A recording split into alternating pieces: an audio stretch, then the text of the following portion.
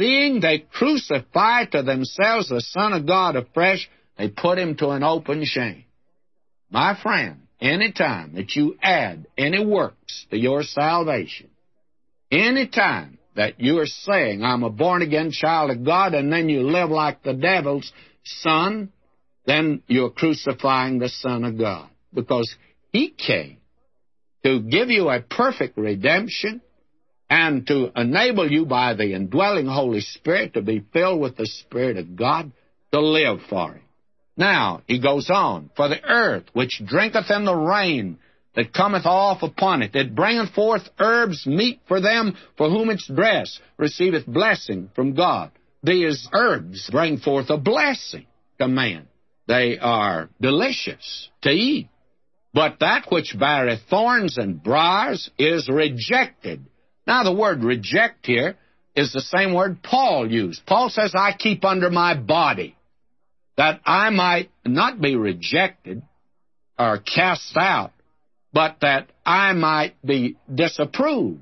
Paul says, when I come into his presence, I don't want to be disapproved. I don't want the Lord Jesus to say to me, you failed me. Your life should have been a testimony. It's not. And friends, you're going to hear it if you don't live for it. Now, somebody needs to say that. I know that's not popular.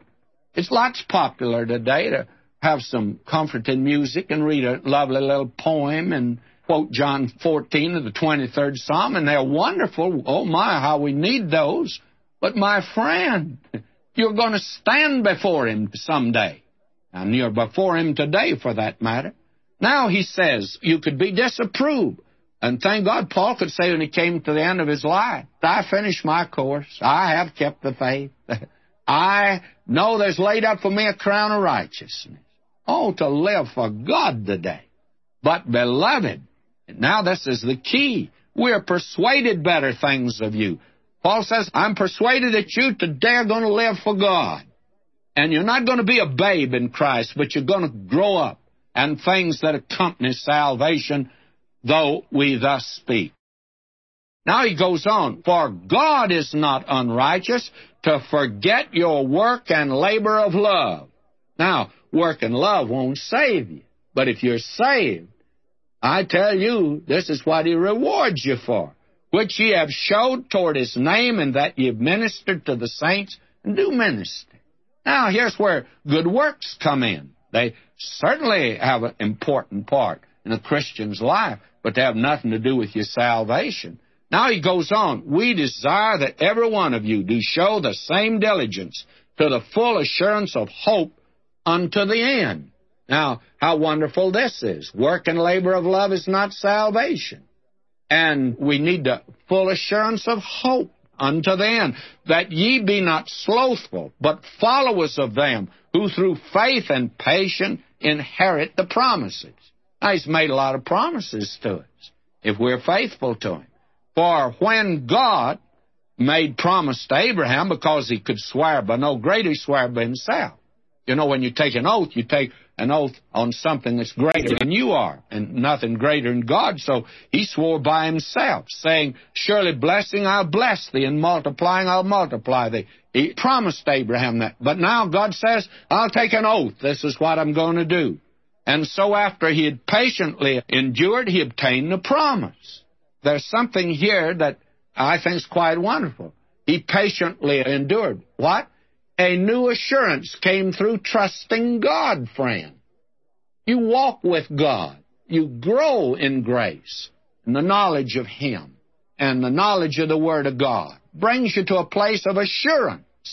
And that assurance cannot be gainsaid. Now, verse 16, for men verily swear by the greater, and an oath for confirmation is to them an end of all strife. Men take an oath on something greater than they are.